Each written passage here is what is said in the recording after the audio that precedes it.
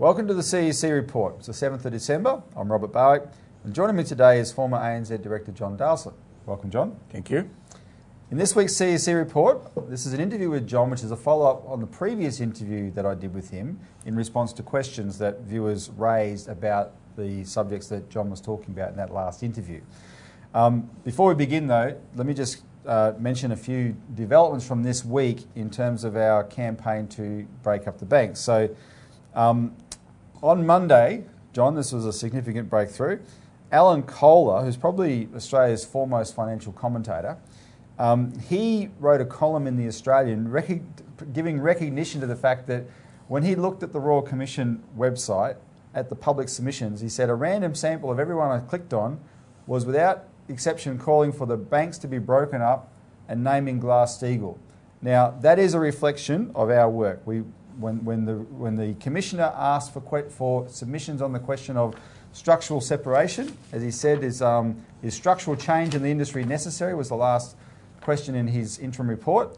We put out the call and you made those submissions, and Kohler noticed that. And then Kohler said that, quote, an Australian version of Glass-Steagall would make it uniform, that is, make separation uniform. And what he meant by that is some banks are divesting, some are not, right? So he said it would make it uniform and would make sure they didn't slide back into their bad old one-stop shop ways in future. So very important endorsement. Today, another development. UBS analyst Jonathan Mott. Now, Jonathan Mott's division of UBS specialise in analysing the housing industry, and he's the person who first blew the whistle on what they call liar loans, 500 billion of the mortgages out there being liar loans. His division is predicting that Commissioner Hayne, in his final report, will recommend the separation of banking and wealth activities. Quote, we believe a mandated structural separation of banking and wealth management operations appears more likely following the final round of hearings at the Royal Commission. And that's in the Australian. That's what Jonathan Mott said in the Australian today. So that's a prediction. Doesn't mean it's necessarily going to happen, but it just shows you a lot of people thinking in that direction, right? And that's, of course, one of the things we'll be talking about today. And I just want to add this final thing. It's not before time. Digital Finance Analytics Martin North, who John also appeared on his show recently, he put up a post this week reporting that the consensus view is that property prices will fall at least 20% in Sydney and Melbourne. That's become the consensus forecast. And he was making the point that means a lot of people are already underwater in terms of negative equity, so there's a serious consequences there. The Australian branch of the Denmark bank, Saxo Bank, though, came out and forecast a 50% drop. Now, these are worrying signs for the economy, for the housing market, and for the banks themselves. This has been our argument all along. However, in contrast to that, instead of announcing that we should take steps to reform the banks and fix them so they don't get into these kind of bad practices again, the Reserve Bank's Guy Debelle yesterday came out and announced that the RBA was prepared to lower rates further and even resort to quantitative easing, money printing, in order to stimulate the banks. So don't make them change, we'll just keep propping them up with those measures. And that's been the story since the global financial crisis globally, right? It would be a disaster if we allowed that to happen instead of actually force the banks to reform. So that's just that helps set the scene for the discussion I'm about to have with John. And because John, now I just want to make this point about you, John. You haven't been an ANZ director for 14 years, is that right? That's right, yes. So therefore, let's make it clear, we can't hold you accountable for the state of the current banking system, and you don't claim to have special knowledge of inside the banks at the moment. No, I do not. No. Right? And it's because it's been so long that you're actually prepared to speak out. That's so there right. is no conflict of interest. But this there. is the first time I have been prepared to talk. That's right. Because I think you've got to leave a long period before you retire from a company before you should talk, and I think that 14 to 15 years is fair enough. I agree, and I think ironically though, it gives you the perspective of as I mentioned last time, a different generation of banker, right, who can look at the same problems and see, there's been a cultural change here, which is frankly has been disastrous. So let's start with that. If I could just make this comment, I'm not commenting anything about ANZ. I'm commenting about the sector. The system. Which is that's right. Quite an important difference. Yep. There's no way am I going to talk about issues I was associated with at ANZ. That would be very unprofessional. Exactly. Well, so let's talk about another bank then instead of ANZ, NAB. So the Royal Commission hearings, John, are over. But in the last week, I found it personally shocking. I know you did as well. National Australia Bank Chairman Ken Henry was on the stand. And frankly, I think his performance was, it was arrogant, right? It was out of touch. It was a shocker. A lot of people commented on that, including people that used to put Ken Henry up on a pedestal. But probably this, of all the things he said and did, probably the single most shocking thing he said was he stated that it would take 10 years to change the bank's culture. So as an experienced former banker yourself, bank director, who's, as a director, all directors are responsible for these matters, what was your response to that statement by Ken Henry? Well, I couldn't believe it because the shareholders are simply not going to accept that. Clearly, NAB, like the other banks, needs a lot of change. But suggest it's going to take 10 years is absolute nonsense. And if he feels that he can't lead the bank board to achieve change a lot earlier than that, he really should step aside because he's doing the NAB brand a lot of damage. And it's interesting that some of the other bank CEOs or chairmen, I can't remember which, came out to disassociate themselves with the idea. And one important issue is that, in effect, he's saying that that huge amount of cultural change is needed, and he's got to work through all the divisions and all the people to achieve. Well, that's absolutely sheer nonsense. There are ways of achieving change a lot faster than that, I think his fellow board members should be very concerned. I hope it doesn't reflect the views of the other directors, but I'm sure there's going to be a lot of pressure from analysts on NAB on this very subject, as there should be.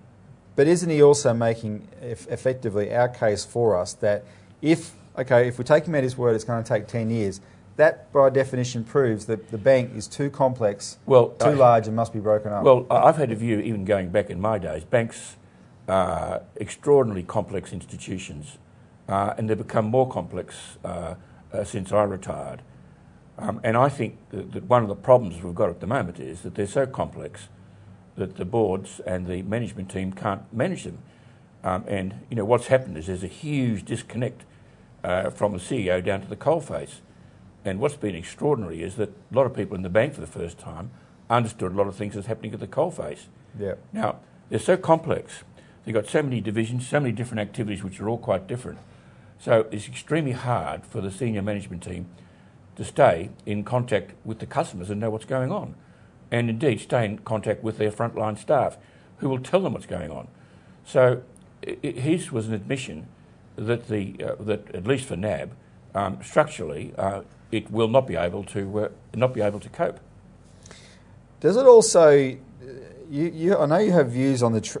One of the things that we talk about, you have definite views on the Australian Treasury. In the case of Ken Henry, you've got a NAB director and now chairman who came straight out of Treasury, long-term Treasury head in Australia. And to me, that's also surprising, this relationship between the banks and Treasury. We call it the revolving door. But when he's expressing a certain attitude, would you say he's not just expressing an attitude on behalf of the bank, but he is also telling us how, sort of letting out a little bit how Treasury views these things as well? Yes, I think he finds it difficult to disassociate his role as chairman of NAB and his former role at Treasury. And I think this is a very interesting subject because some people on paper look as if they'll make outstanding directors. But with the problem, a lot of people, they become what I call occupation bound. In other words, he spent a lot of his life in Treasury and he probably did very well in Treasury and he thinks like a treasurer. And you would argue that he hasn't had enough diversified experience to be chairman of a complex company, and to be skilled in matters treasury is only part of the role as chairman of a bank. And I think this applies to a lot of other people who are going on boards these days. They become occupation bound. They spend so much time as a lawyer or an accountant or whatever, and when they go on boards, they can't break out of their life training, and they can't look at things more broadly. And they get their own occupation out of balance in their decision making, and I think that's what's happening with Ken Henry, I should say, and he's not the only person that happens with. No, because it is very difficult. If you've been in occupation for a long time, it is very difficult to break out of that and to be sensitive and to understand other major levers in running a business. I mean, you might read about it, but to understand those levers and not get your own lever out of perspective is quite difficult. And I remember on one board I was on where a very senior Treasury official was on the board, and all he could talk about was interest rates. Now he's dead, so I feel I can say it. Now, this particular company was so successful, it wouldn't matter if you lifted interest rates by 2% or dropped it by 2%. It was so successful, interest rate didn't matter. But we had to listen to his lecture on the current state of interest rates. And when you started to talk about the real issues facing the company, he got bored. Well, Please don't try and guess what that company is. Okay, that's an interesting insight. Let's take a quick break and continue this afterwards.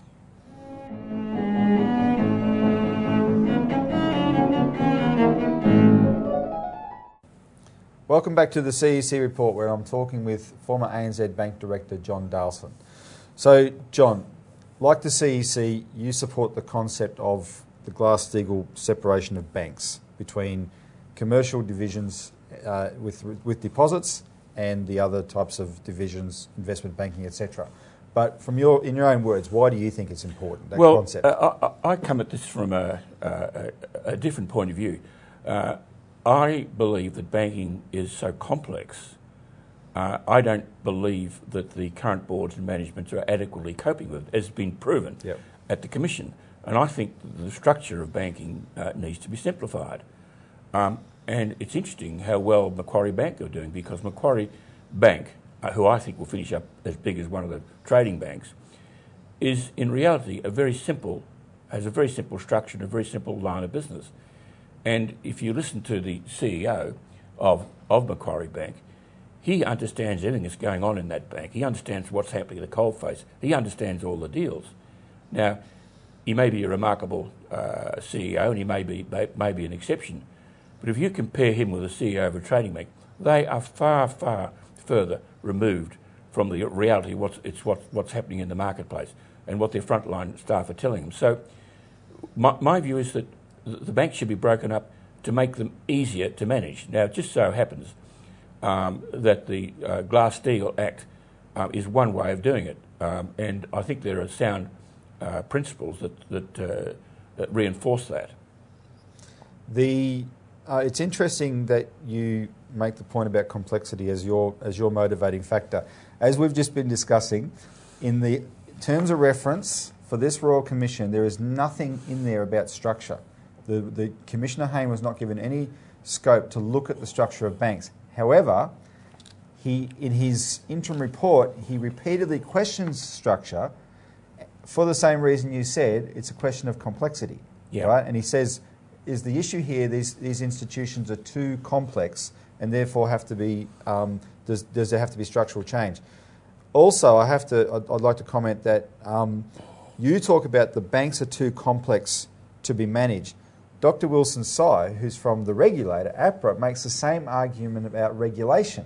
Because the banks are too complex, the regulatory structure is too complex. That's right. And it must also be simplified. That's right. And that's why he supports Glass-Steagall. That's right. I think it's inevitable that the banks will be broken up, because if you start looking at it from the perspective of regulation, there is so much regulation on a bank. I don't understand how the modern bank copes with it. And one consequence of breaking them up is that the regulation becomes more specialised and the regulators can be more effective. But look, there's one big elephant in the room that everyone is not talking about. The fact is that our four main trading banks represent 80% of bank assets. There's an oligopoly, and as a result of regulation, there's an incredible sameness about the banks, and you could change the label of one bank for another, and people wouldn't know the difference. And the consequence of an oligopoly is that there is a lack of competition. Now, there are cartel provisions in the competition law, but they're exceedingly difficult to apply. So we've got a structure that is over-concentrated, which is another reason why they should be broken up, apart from the ability to manage them. I think it's extraordinary that the directors of these banks had no knowledge of all the problems that were happening at the coalface. And it's extraordinary the millions of dollars they've spent in legal fees understanding what's going on.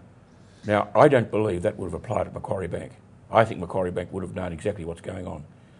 So the fact that the boards and the leadership teams were so remote from what's happening at the coalface is another aspect of complexity and the need for them to be broken up, making them easier to manage.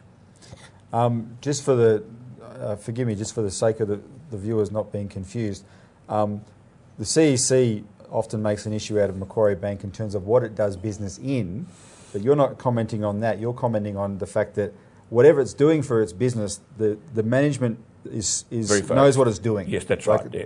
I'm not making any comment about the business that Macquarie's in, because I do have some question marks about it. All I'm commenting about Macquarie, it's simple got a much and he knows what he's structure, doing. Yep. And the board, the subcommittees and the CEO right on top of that company. That's one of the reasons why it is so successful. They know what's going on in that bank. So you commented on some of this, but I just want your quick thoughts again.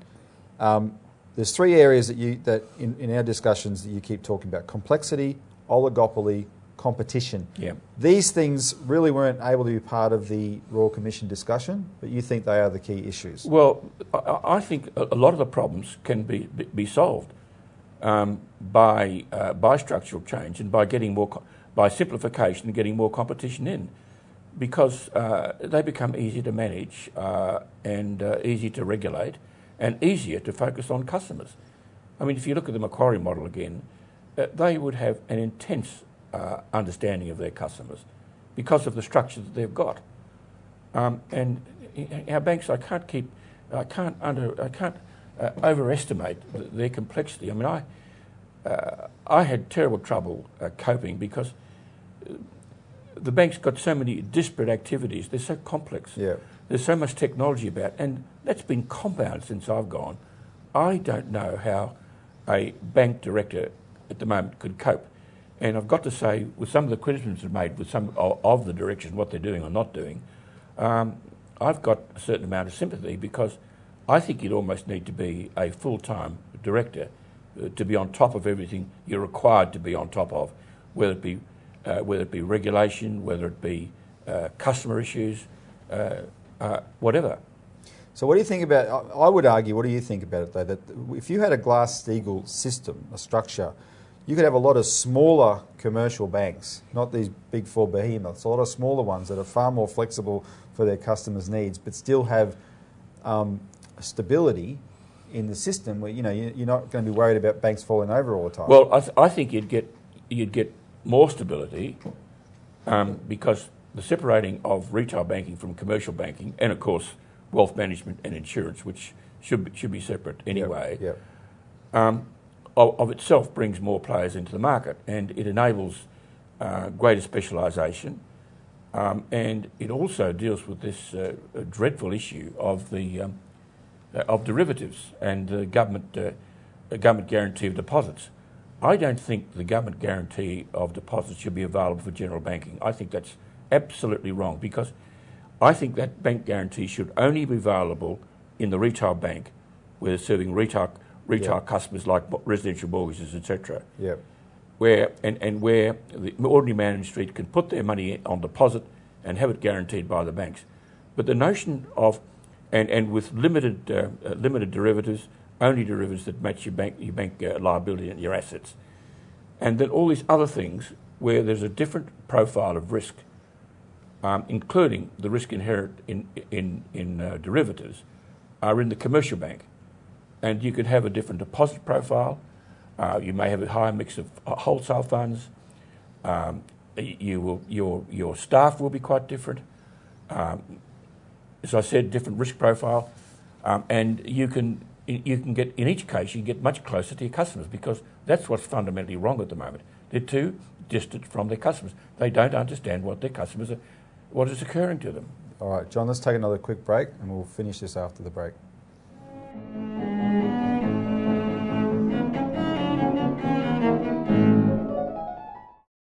Welcome back to the CEC report, where I'm having a discussion with former ANZ Director John Dahlsen.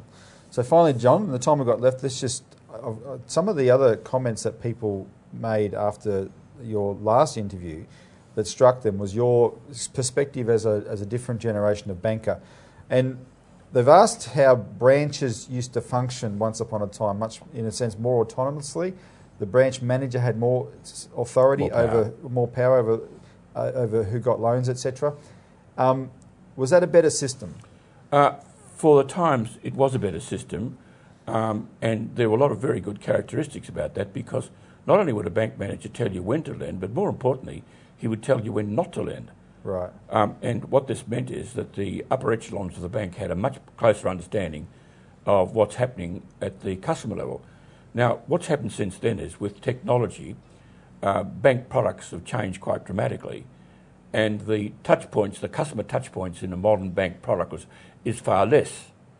So you can't go back to the old-fashioned model, but what you've got to do now, with the limited number of touch points you have with the customer in today's, you've got to maximise that, and the banks aren't doing it. And there are ways of staying in contact with the customer. I'm not talking about surveys and this sort of stuff, and I'm talking about ways and means by which, even though the products are delivered with technology, you can still understand the expectations and what it is the customers want. The other comment that probably relates to this is people were struck by what you said about the frontline staff of banks and how they've been undervalued and, in a sense, abused with these changes over the time. That's right. You see, what's happened is the banks, in chasing return on equity, there's three levers. There's the borrowing limit, and there's the income, and there's the cost. And what the banks have done is that they've driven the performance of staff on the revenue side. On the other side, with cost, they've cut the cost of staff, and the only third lever being the amount of capital to debt, which is regulated by APRA. So there's been a twofold pressure on staff. On the one hand, they're being pushed into achieving more sales, and on the other, they're suffering a lot of insecurity.